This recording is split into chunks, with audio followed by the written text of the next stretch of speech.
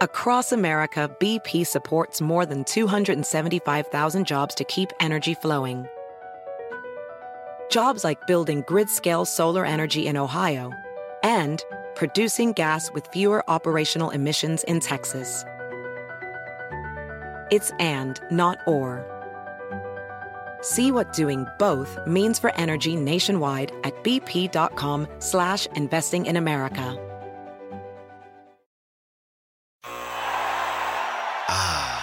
The sweet sound of sports you love from Sling. The collide of football pads. The squeak of shoes on a basketball court. The crack of the bat on a home run. The slice of skates cutting across the ice. But what about this one? That's the sound of all the sports you love, all at once. Starting at $40 a month. Experience it all live with Sling. Hello, everyone, and welcome to the Sports Grid Fantasy Football Podcast. I am Davis Maddock, joined by Conor Dricko from RotoViz. You may know him from winning I suppose the inaugural big FFPC championship. I think they've done best ball before, but not as a championship. They've done it as self-contained leagues, but last year was their first time running a championship. And as Conor joked to me yesterday, he only won $125K, not $1 million.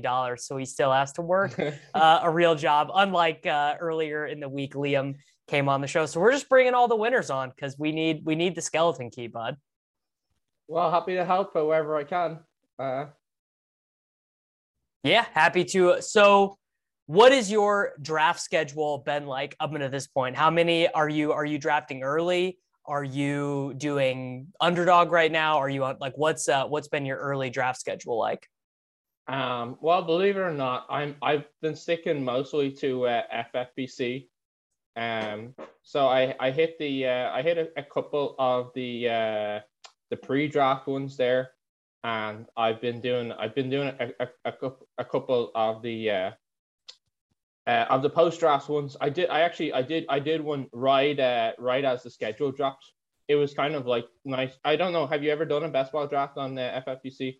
Yeah, I did. I did one last year. Yeah. And unless you're kind of a streamer or influencer, the hardest part you really do have to wait for the lobby to fill. And I did one that it was scheduled for I think it was 4:00. I did it with somebody in the Ship Chasing Discord, and the all the old ADPs were still set. Right. So you have to be careful not to get carried away with just hammering rookies. But we were able to there was silly things like Jalen Hurts hadn't adjusted at all. I think we got him at the end of the 8th round or something like that. Right after the trade. Right. James Cook was still going. I think we got him in the 12th or 13th round or something like that. Yeah. So there's lots of that stuff.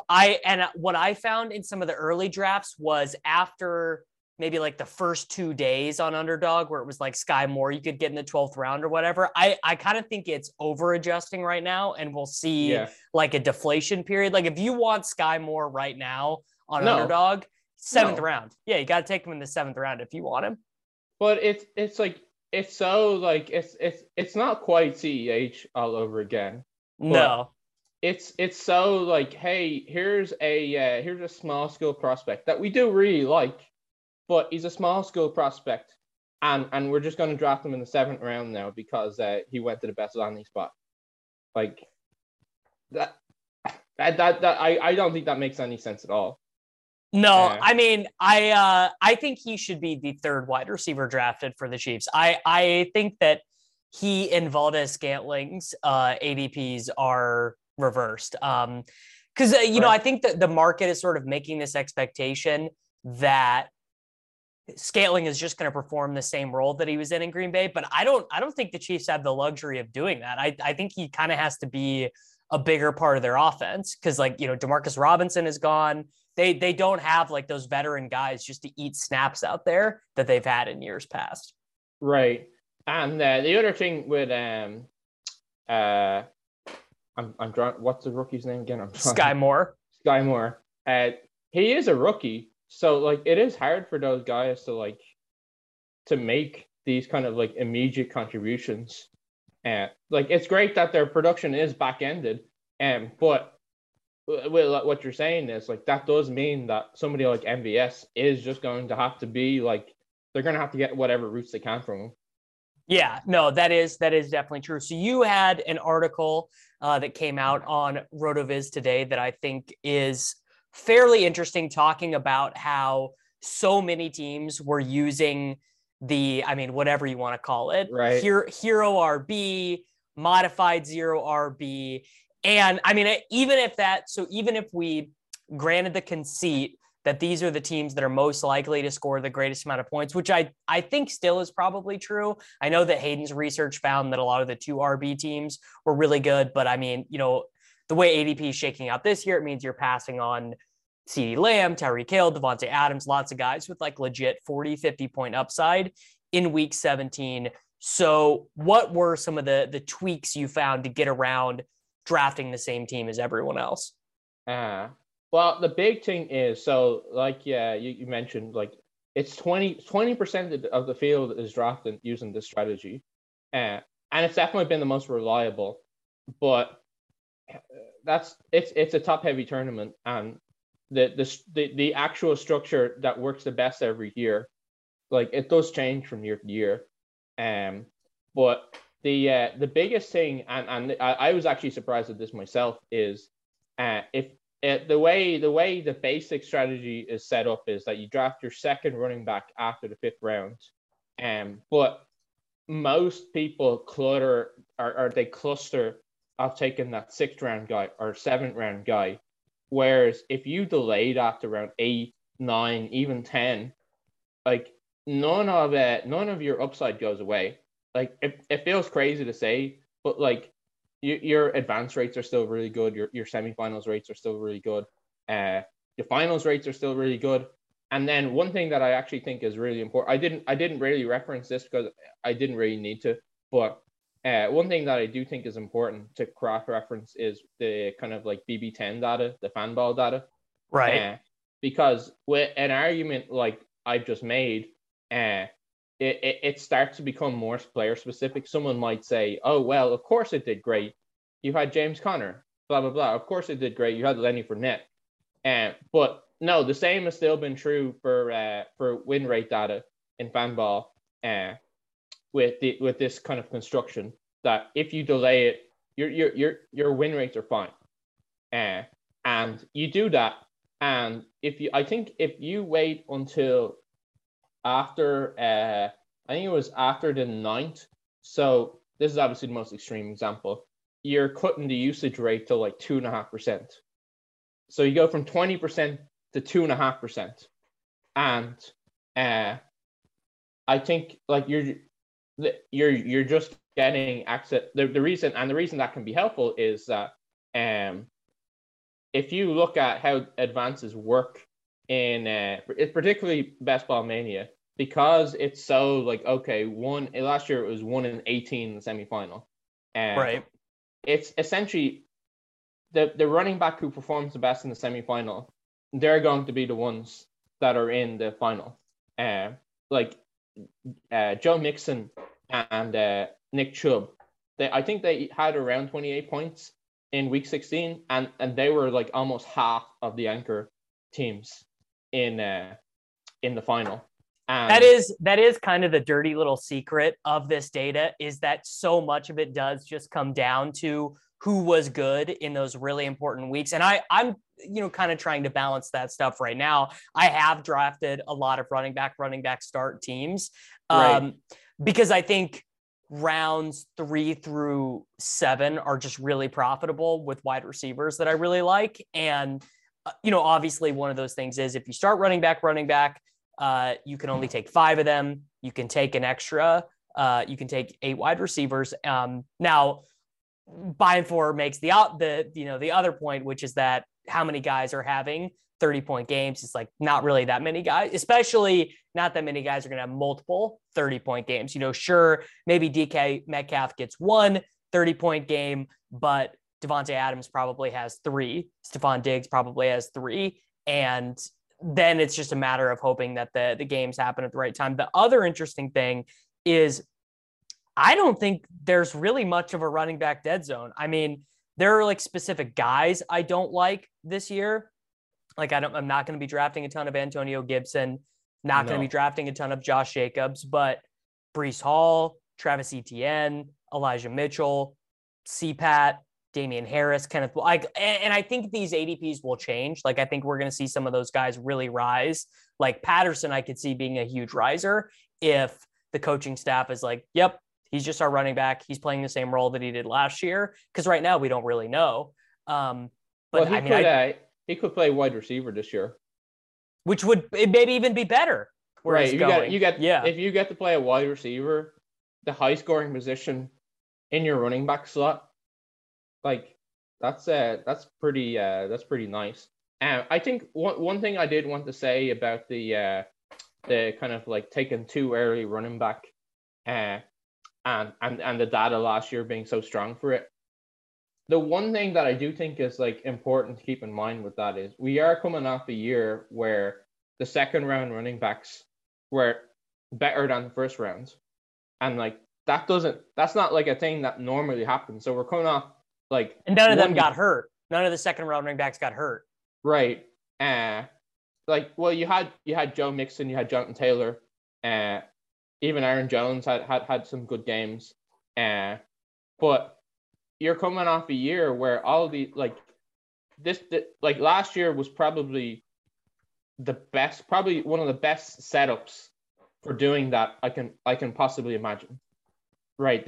None of the first round or second round, apart from Devontae Adams, really went gangbusters.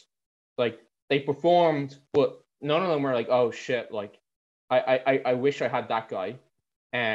Some of the second round running backs did, and then you had these insane breakouts in the middle of the draft, and I just think that like it's important to remember, hey, we had that last year, but it's not been the strategy that's just worked every year.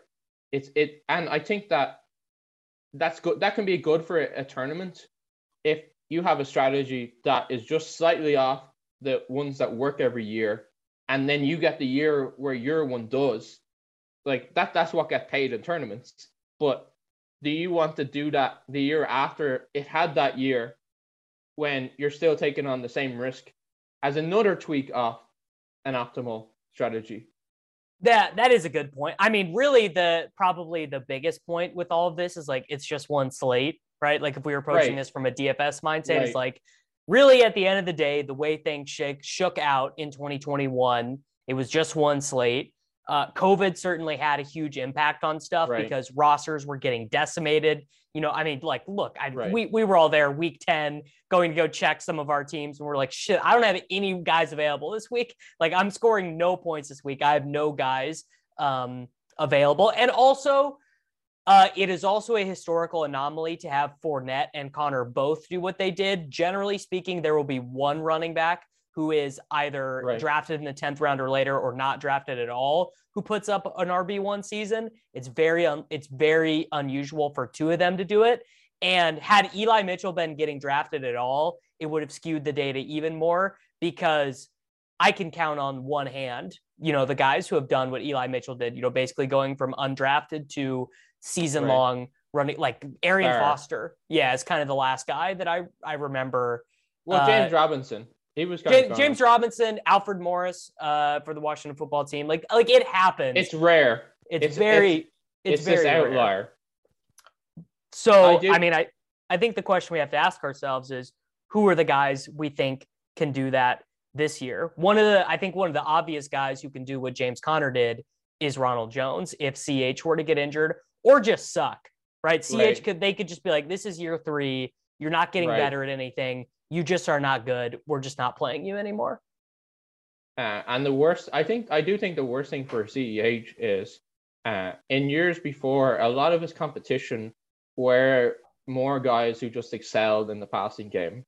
They were fine running the ball, but the receiving game was their thing, whereas now and that kind of pushed him into being this 2-down grinder. Now he's facing off Ronald Jones as a 2-down grinder, and who is actually really, really good at that part of the game, is really good at that part of the game.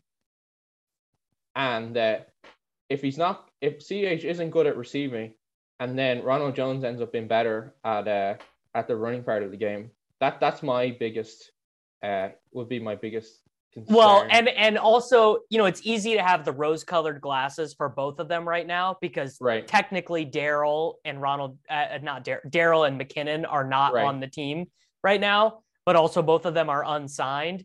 Right. If it gets to August 1st, both of them are unsigned, and they have Derek Gore, Ronald Jones, and Clyde Edwards-Helaire. My guess would be that they give Darrell Williams the veteran minimum, and they're like, just come back. It's what this happened with DeMarcus Robinson. They waited to sign DeMarcus Robinson until a little bit later in the offseason, the wide receiver group last year. But if that doesn't happen, right, if Darrell Williams signs a 1-year deal with the Bills, it doesn't matter. Because clearly Andy Reid and Bieniemy do place a lot of value on just guys who know the system. It's why they kept bringing back Robinson. It's why they kept Pringle was on the team for 4 years, kind of like Alan Lazard for the Packers, where he was just around forever before they played him. What about Ramondre Stevenson potentially being that guy? You do just need a lot to break there, don't you? Like there's just so many guys in that backfield now where like you had Damian Harris before, I guess James White is injured now, but then they drafted 2 different like fairly talented running backs too, and who is the set? Pierre Strong and Kevin Harris. Yeah.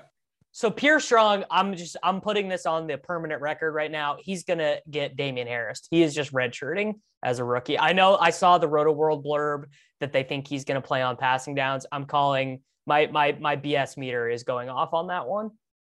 So you think that they drafted these guys, they're not playing, and it's just going to be the Damian Harris and Ramondre.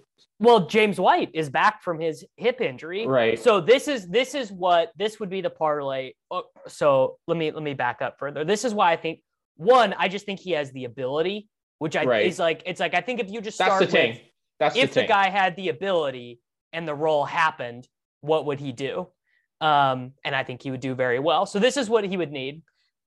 Probably an injury to Damian Harris or like multiple fumbles, one of the two. And then they would just need James White to be too old to do it. He's 31. He has the hip injury, and it's like I don't want to say Bill Belichick will never play rookies because he does sometimes if he likes them. Like Gronk played a lot as a rookie, right? And Ramondre played as a rookie, not even a highly drafted rookie, but Damian Harris didn't do it all. And the number one thing is they're just going to run the fucking air out of the ball is like probably the biggest point. Right. Yeah, that's fair enough. And I think the other thing as well that would have to happen is that all those things happen, and then also they don't sign anyone. Yeah, which I mean, who knows? Do you have any thoughts on their receiving game actually right now? I was looking at it yesterday. It is like an extreme mess. Yeah. So I did have a bit of a look at it a couple of months ago. And yeah, I do think that it's just like it's an extreme mess. Like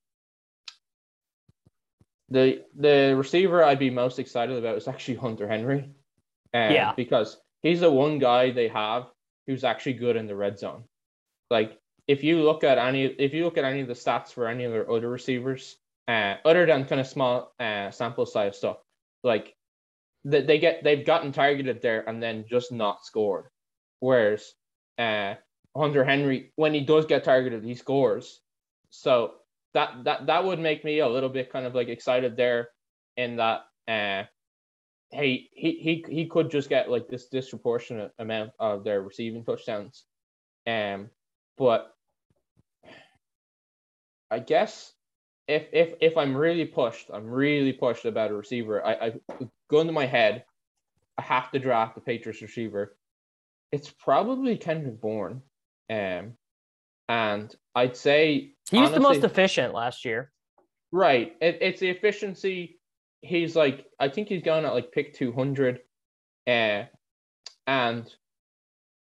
if he can find the way, if he can find the way onto the field, if he can beat out Dusty Devontae Parker, for playing time, like you can feel somewhat good about him putting up points and enough points that it helps you in the round that he's going. The other guys are there's just too many of them. Like you said, it's really easy to see the Patriots just run the like air out of the ball, and they don't really, none of them really have the profile. It's like, okay, like he gets the target share and now he explodes. Now he like makes these huge plays. It's just I guess that's just hard for me to see. Yeah, I think I mean, I just don't really like any of them. Jacoby Myers, I would probably take on DraftKings with the full PPR Right. and the bonuses and stuff. Bourne more likely to have the 2-touchdown game in week 17. So back to the running backs. What are your answers for guys outside of the first 10 rounds or so who could be the James Conner, Leonard Fournette from last year? Do you have anyone you're really hoping to get overweight on? So I in the pre-draft stuff, I had I want to say 60% Tyler Algier in like the 17th or 18th round. Okay, there we go. So that would be really nice for me. I honestly I guess from a 0 or a B approach, I do think that you do want to bend it a little bit this year just because of the talent of the guys who are going in those middle rounds. Like someone like Breece Hall on Underdog on a half PPR site going at pick 50 because of Michael Carter. I to me like that's something where I'm like, okay, like that's a spot. It does feel like a jam, right? Like it does feel like if they're just like, Michael Carter, you were fine last year, but you're a 4th round pick. We just traded up to get this dude. And he does have, in his range of outcomes that like Zach Wilson's good or it improves greatly, kind of like Josh Allen, right, from his first year to his second year, where like, if they're like the 11th scoring offense or whatever, Breece is probably like a smash. Right. And I just think as well, like if he's bad, if Zach Wilson is bad, then what do you do when you have a bad quarterback? Like you try to give your running back every opportunity you can. Well, and I think the counter argument would be Zach Wilson didn't throw to the running backs at all, and all their other quarterbacks did. Right. Yeah, that's fair, but it is still a half PPR site. If it like I do think that kind of gives you the out a little bit of even in your kind of downside case scenarios that he's still getting rushing yards. He's probably there probably is some decent range of outcomes on the touchdowns. Yeah, I think that's probably true. Can I interest you in some Tyrion Davis-Price in San Francisco, going off the board as the running back 53 on Underdog? It's definitely interesting. Like it's one of those things where I remember when he got drafted, we're all going, who? But like, how much can you really overthink Kyle Shanahan just adding another running back? Like, if he's Kyle Shanahan, every year he's coached in San Francisco, the team has had a different leading rusher. If Eli Mitchell repeated as their leading rusher, he would be the first Kyle Shanahan running back to do that since 2016 in Atlanta, when Devonta Freeman led them in rushing in back-to-back years. And like you said, he's going at like pick 200. So you can kind of take him as your cheap shot. Like maybe get some pass catching guys to or some kind of minor role players to get some points on the board in the meantime. And like it feels very kind of like caveman to say like that, oh, we just know there's variance coming for this backfield. Why not just take this cheap rookie? Like who went on day 2? Why not just take him at that? He went 7 picks later than Trey Sermon did. And Trey Sermon was a first-round rookie pick, and Tyrion Davis-Price is a third-round rookie draft pick. Yeah, like, and just because I guess some of that is some people were somewhat excited for Trey Sermon, right? People liked Trey Sermon a lot. Yeah, people they liked Trey Sermon because they liked the other running back at Ohio State before he transferred there. And then Trey Sermon got touches over him. So that was why people were excited. But again, like it's like the thing about running back is like they just have to get on the field and like they accumulate points. And especially if he's in that system, like who's to say he's not the starting running back in week 17? Like or like week 6. Right. You don't know. Like, yeah. I just remember towards the end of last year and you had all these like starting running back situations and it's like, well, did you know that Devin Singletary would just be the bell cow back for the Bills? Like, yeah, no one was touting that last year. Literally, not one person was like Devin Singletary is going to score 8 touchdowns in the fantasy football playoffs. Like he's just going to be the bell cow back. He's going to completely dust Zach Moss. They'll bring somebody in, he'll dust him too. And just I guess when you can get a rookie that cheap, that highly drafted, in a system known for producing points, especially in a tournament, it definitely seems like a good shot to take. Yeah. What about the Washington football team backfield? You know, they clearly like don't like Antonio Gibson as much as we do. Liam had the take yesterday that Wentz is actually horrible for McKissick because he is like too bad to even check down. He just doesn't even think about checking down. I did not intend to do this, and it will not end this way. But Brian Robinson, the Alabama running back, is my most drafted guy right now. And the coaching staff, the guy hadn't even put his pads on yet, and they were already doing the thunder and lightning thing with him and Gibson. I'm pretty intrigued by him though.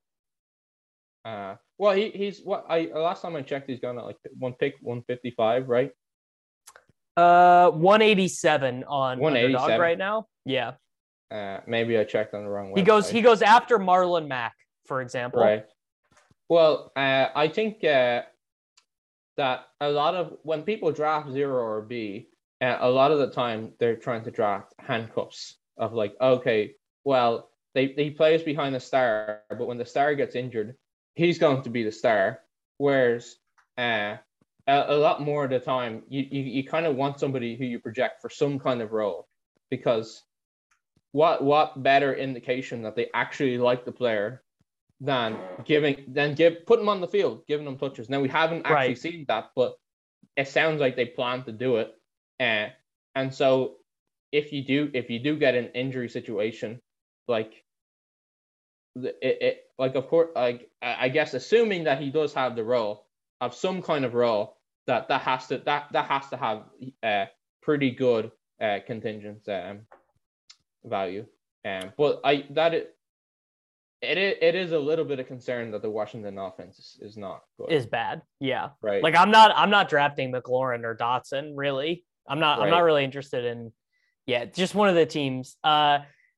Speaking of the NFC East, I keep drafting these fucking Daniel Jones stacks. I see that. It's so trendy now. Yeah, because he can run a little bit, and they got the Bills, and they made I forgot the name of the guy that they Brian Dable. He came in and Josh Allen sucked, and then he made Josh Allen good, and they drafted Wandale, And the one guy who I will say is way too cheap and I will not feel bad about drafting if it doesn't work out is Kadarius Toney.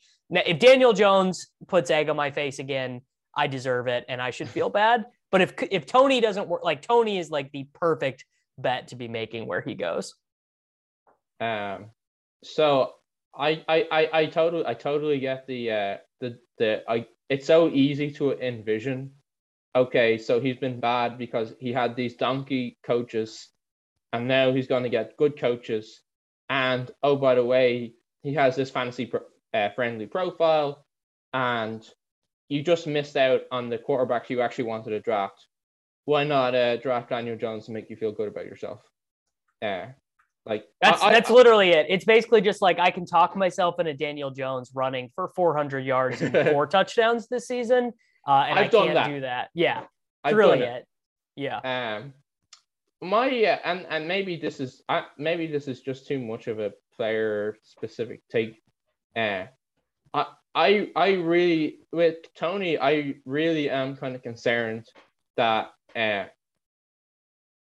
not just in the NFL but in college too, he just goes long stretches where he's not available. He just doesn't do anything. Yeah. Well, he's not playing, and it's recorded as an injury, but when you have somebody who apparently doesn't get on with coaching staff, won't show up for minicamp, like even last year, he wouldn't show up.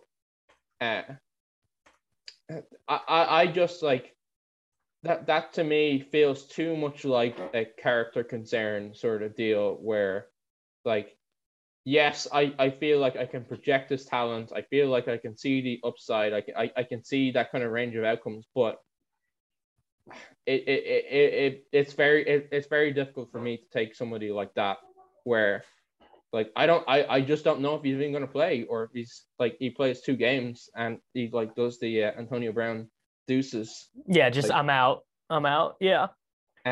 Like, and they tried to trade him. And the reason they couldn't trade him is because like everyone's like, no, we're like, you draft him in the first round, like you've got to wear it. But then they can't like trade him for a 5th or whatever because like that's like, I guess there's a sunk cost fallacy. But I do reckon like there's definitely a part of me where like, okay, Conor. On the other hand, he's really, really, really, really, really, really good at football. And what if this new coaching staff just makes him play well? And you get this huge smash for a very cheap cost. Well, you know who will show up to work every single day and not complain and take his licks? Wan'Dale Robinson. Wan'Dale's not going to complain. Wan'Dale's always available. Wan'Dale leaves it all on the field, undersized, recruited as a running back. His coach screwed him over at Nebraska. So he left. He was like, look, I'm not doing this. Goes to Kentucky, is far and away their best player. I'm not letting the Wan'Dale thing die. I just won't. I can't. He's a big target for me. Like I will kind of like sometimes in drafts, like pass on a wide receiver just so I have room in my construction to take Wan'Dale later. But my big concern is now that like the more people talk about it, like he's just not going to be there at pick 200 anymore. Like he's going to be there at pick 200 for a while because the Giants depth chart is pretty congested. I mean, we don't know what Sterling Shepard's health situation is like. We'll know more if like they get to training camp and Sterling Shepard is not playing and is going to be on the IR, going to be on the PUP, then he'll go up a little bit. But it's also like the market is just throwing up their hands because Galladay doesn't go early. Toney doesn't go early. They like don't even have a tight end. Ricky Seals-Jones you can get in at pick 200. It's just like no one really knows. He is actually the 3rd highest at non-quarterback joint. Wait, say that again. Wan'Dale he's the 3rd highest non-Daniel Jones joint. That's incredible. Yeah. No one cares. No, it's like Barkley and no one cares, which I guess if the whole I forgot about Barkley. So yeah, but a pass catcher. Right. I mean, if Daboll does do it in one off season, I feel pretty good about Giants being on the like being a team Right. you need, because cost adjusted, they're like a wide receiver 2 season from Galladay at wide receiver 50 is like an insane smash, Right. and same for Shepard, same for Wandale. I mean, fucking Darius Slayton could come out of nowhere Right. if they wanted. It's like I don't even know. Kind Yeah. of similar to the Patriots, where they just have a bunch of dudes and I have no idea how they're going to use Right. them. But I'm definitely like Wandale. I don't know how to pronounce. Wandale is probably wrong. But It's not right. It's not right. it feels good. It feels right to say. I get that. So I'll say Wandale. Just the fact that he dominated so much in college, like it does feel like, okay, well, if he played that well in this variety of situations, like maybe the fact that he's not blazing fast, like maybe that like a lot of the time that's the overrated part. Like there's a huge skill component to football, and if he's got that, and you're getting a pick 200, like that does feel very very exciting. I would have thought he would have been way more dead like 5 years ago, where there were no Right. guys that looked successful like him in the NFL. Now it's like most guys are a little bit bigger than him, like Right. an inch taller and 10 pounds heavier. But like Garrett Wilson was the second wide receiver drafted, and five years Right. ago, I would have been like, Garrett Wilson is the worst first round pick ever. I've been like, this guy stinks. Like, why are we? And Olave too, honestly, Right. both of them. I haven't talked about the Saints on a show yet since they signed Jarvis Landry. Are they all just bad now? Or do we just not want any of these guys? Because I can't imagine 3 dudes with more of an overlapping skill set than Jarvis Landry, Michael Thomas, and Chris Olave. Like, they all just want to run 7-yard slants. We've got like 3 slant boys. Yeah, I mean, I like. I kind when Olave slips, I kind of do want to draft him still. Like when he goes like 10 picks, 15 picks after ADP, like I kind of still want to draft him just because, oh hey, like he did get very highly drafted. But in terms of like Michael Thomas, the story with him is crazy. Like he hurt his ankle, like and he basically got told to have surgery, said he was having surgery, and then went, nah, bro. Like maybe his beef is with Sean Payton, and now that Sean Payton is gone, maybe it's all gravy. Yeah, but like a lot of I do think that a lot of modern medicine. Now, I'm not a doctor, I'm not an expert, but a lot of it is based on doing what they tell you. Like that's true. If you just have this like busted up ankle and have the surgery months after you're supposed to, try and heal it up yourself, and then actually do have the surgery, like that's that I do think that is like concerning. And then Jarvis Landry, yeah, especially. He could, I guess he could be more interesting in full PPR. I mean, it would be really interesting if I thought there was any chance of Jameis being Tampa Bay Jameis. Right. And I think that's like 5% that they let him do that. Because the defense is really good. The defense would have to be bad is what would have to happen. Is the defense would have to just be basically the opposite of what they were last year, which seems unlikely, but does happen. I mean, what the Washington football team, they were like the 5th best defense 2 years ago, and they were like the worst in the league last year. So it does happen. Yeah, and it's like defense is that is the one position, or not position, that's the one category where these things do swing like wildly year to year. Like especially, I think one thing to think about is how important depth is at a defensive back, where they're always targeting your worst guy. But if your guys are healthy and you're consistently getting good nickelbacks on, then that doesn't have a problem. But you may have like a freak year like the Ravens did, where like they had this. Now I'm not saying that they're gonna have an exodus, but like 2 guys get injured and then all of a sudden it's some nobody in at nickelback. He's getting targeted every time. Then your defense looks different. Right. Which is, as we saw with the Ravens, like it just screws everything up. Just like everything got messed up for them. Do you have a favorite Ravens secondary pass catcher between Talon Wallace, Devin Duvernay, James Proche, Charlie Collar, et cetera, et cetera? No, I could just be wrong here. But I actually did like the a lot of the Ravens skill position players last year. Same. Yeah.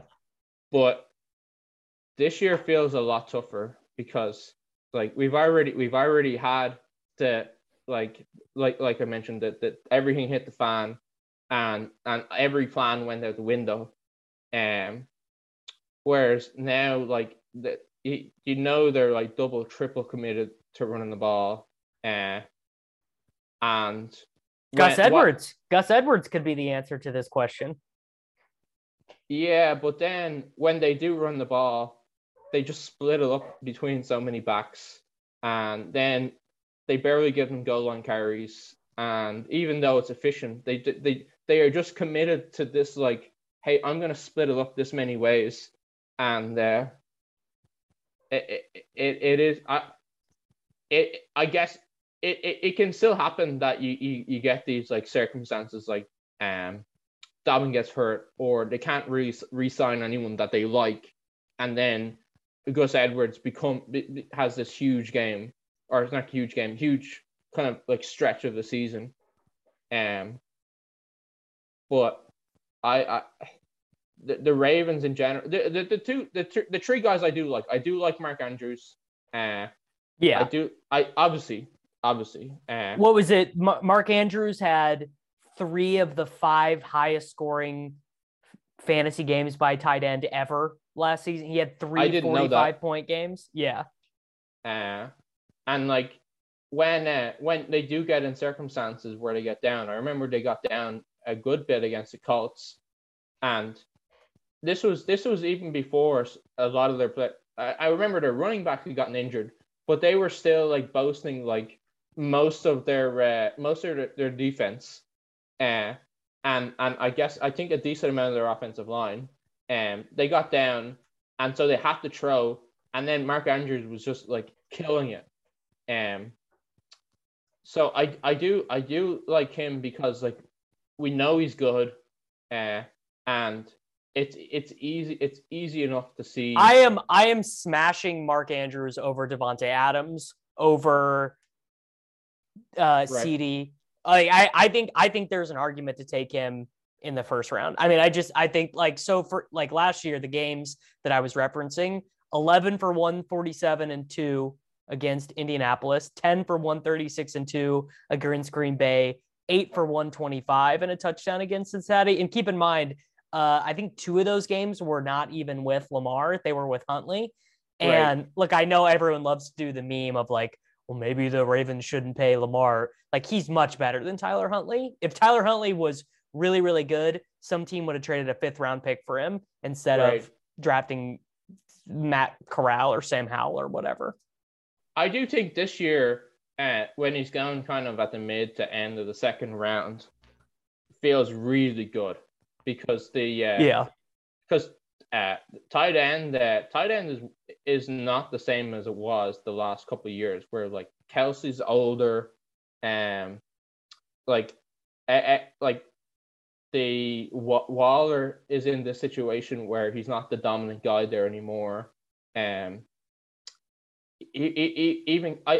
still drafting Kittle, but it's still like we've just gotten that much more evidence that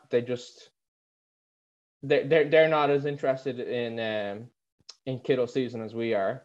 No. The people who want George Kittle to succeed the most are fantasy football nerds, and I mean, look, last year was like basically his best year in terms of like efficiency. I mean, I don't know. Maybe Kittle is just kind of like one of those all-time what could have been if he played in like a different team type thing. But yeah, I mean, and the emergence of Debo really kills him because he's most useful over the middle of the field running those routes, and that's where Debo wants to live when they're using him as a receiver. Right. Yeah, completely agreed. And I do think in the context of that tight end environment, having somebody as good as Mark Andrews that is going to be the number one in that range, I feel very good. Yeah. The other Raven I do kind of like is Dobbins, and I know I said I like all the Dobbins. things.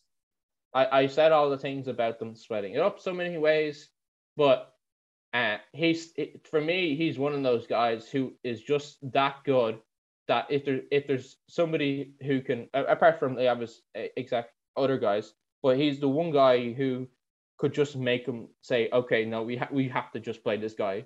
Like, this is easily one of our best skill position players. How can we take him off the field?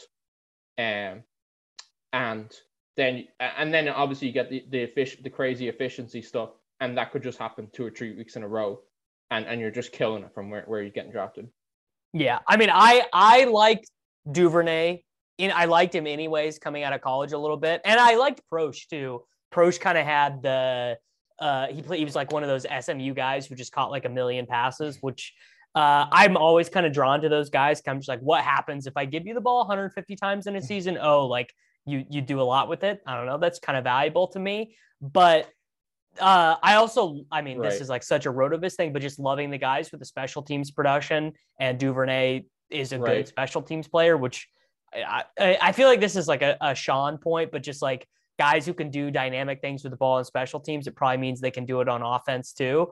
And it feels, and I maybe I'm making this up, but I feel like maybe after the Hollywood Brown trade, Harbaugh like specifically pointed out like Duvernay as being part of the reasons why they felt comfortable doing it. I might have made that up. I'll need to Google that. Reconvene on that. Yeah. But no, I am interested to see what their offense is like, because like last year was such a stripped down version of it because everyone was so banged up. It felt like, they were just a mash unit, and it kind of feels like the market, like even like Bateman is not really expensive relative to what I would have anticipated after that trade. Like Bateman goes after Michael Thomas, after Smith-Schuster, after Allen Robinson.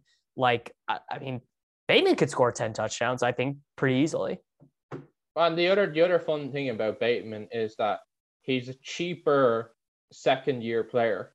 Like, for so many guys, it feels like the secret is out. They just appreciate, whereas when you get guys who are second-year players and did still have the great college career, and they're not going where they should be, it does feel like, okay, well, like, let's keep getting what's the left of the edge in that meta that we can, and that feels like him and Devonta Smith feel very much like, okay, well, these are good players that are second-year players.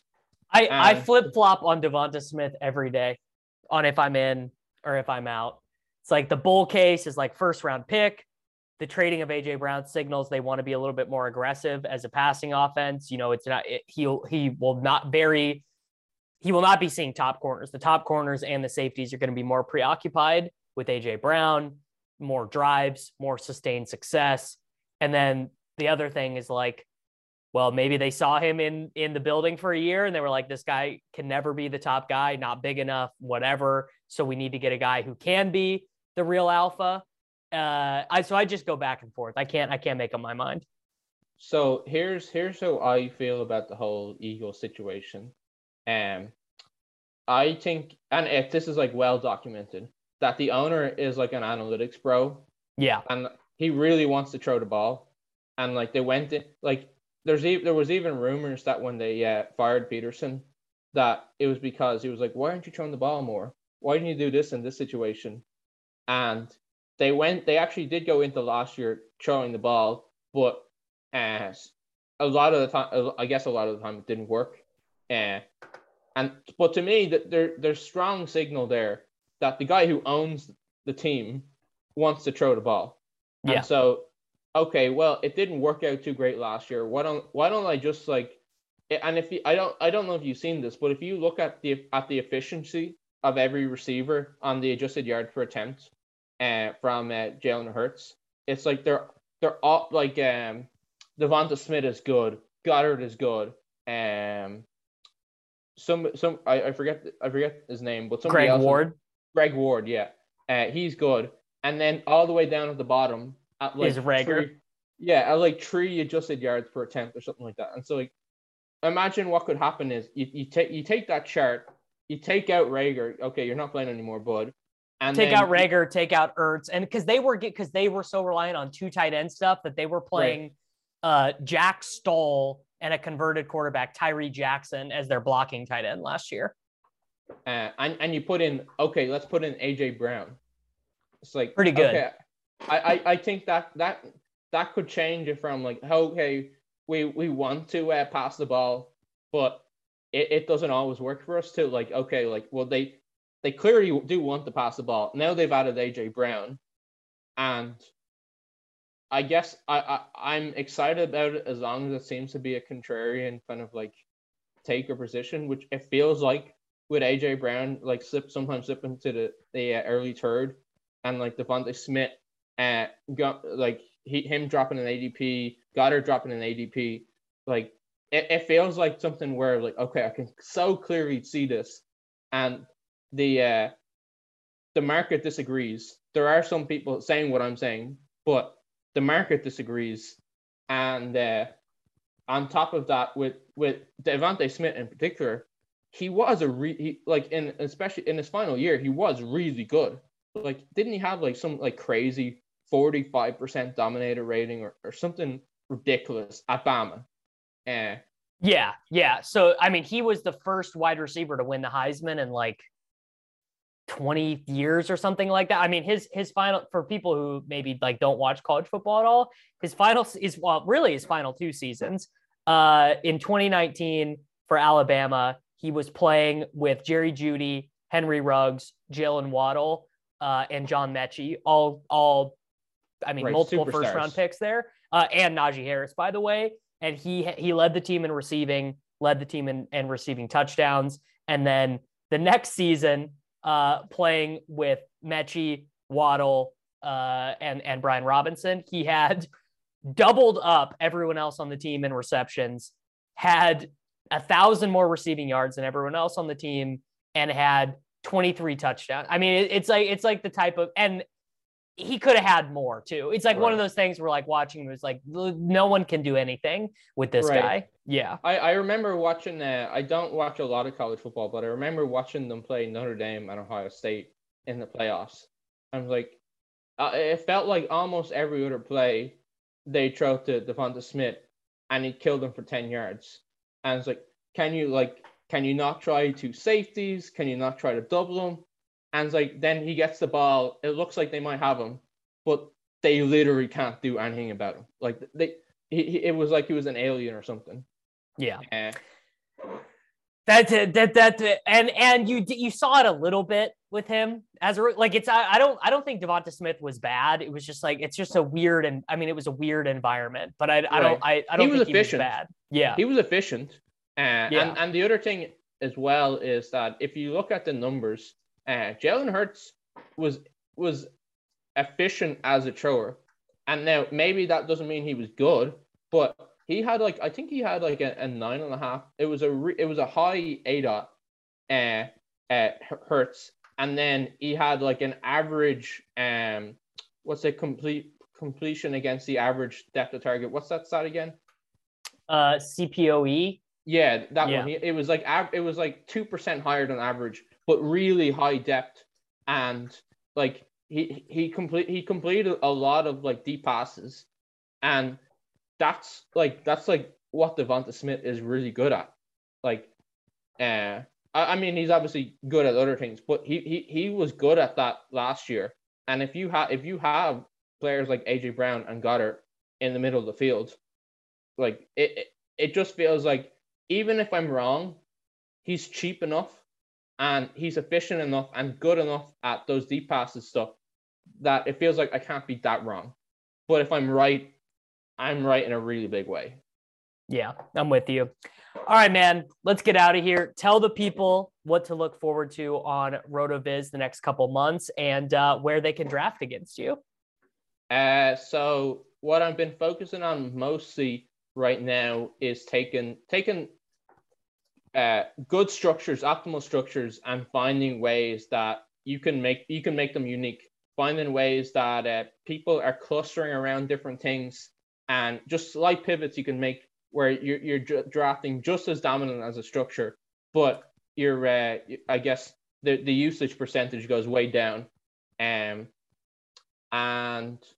where you can draft against me, mostly in FFPC, a little bit of underdog, and I probably will mix in some drafters as well. I know you like that, Davis. I do. I love the cumulative scoring. I'm buddies with those guys over there. I do enjoy it. Everyone at Drico out, DRICOUT. Or is there 2 O's? 2 O's. 2 O's, yeah. 2 O's. There we go. And yeah, give him a follow, read his stuff over on RotoViz, and we will be back later in the week. BP added more than $70 billion to the U.S. economy in 2022 by making investments from coast to coast. Investments like building charging hubs for fleets of electric buses in California and starting up new infrastructure in the Gulf of Mexico. It's and, not or. See what doing both means for energy nationwide at bp.com/investing in America. Everybody in your crew identifies as either Big Mac Burger, McNuggets, or McCrispy Sandwich. But you're the Filet-O-Fish Sandwich all day. That crispy fish, that savory tartar sauce, that melty cheese, that pillowy bun. Yeah, you get it. Every time. And if you love the Filet-O-Fish, right now you can catch 2 of the classics you love for just $6. Limited time only. Price and participation may vary. Cannot be combined with any other offer. Single item at regular price. Ba-da-ba-ba-ba.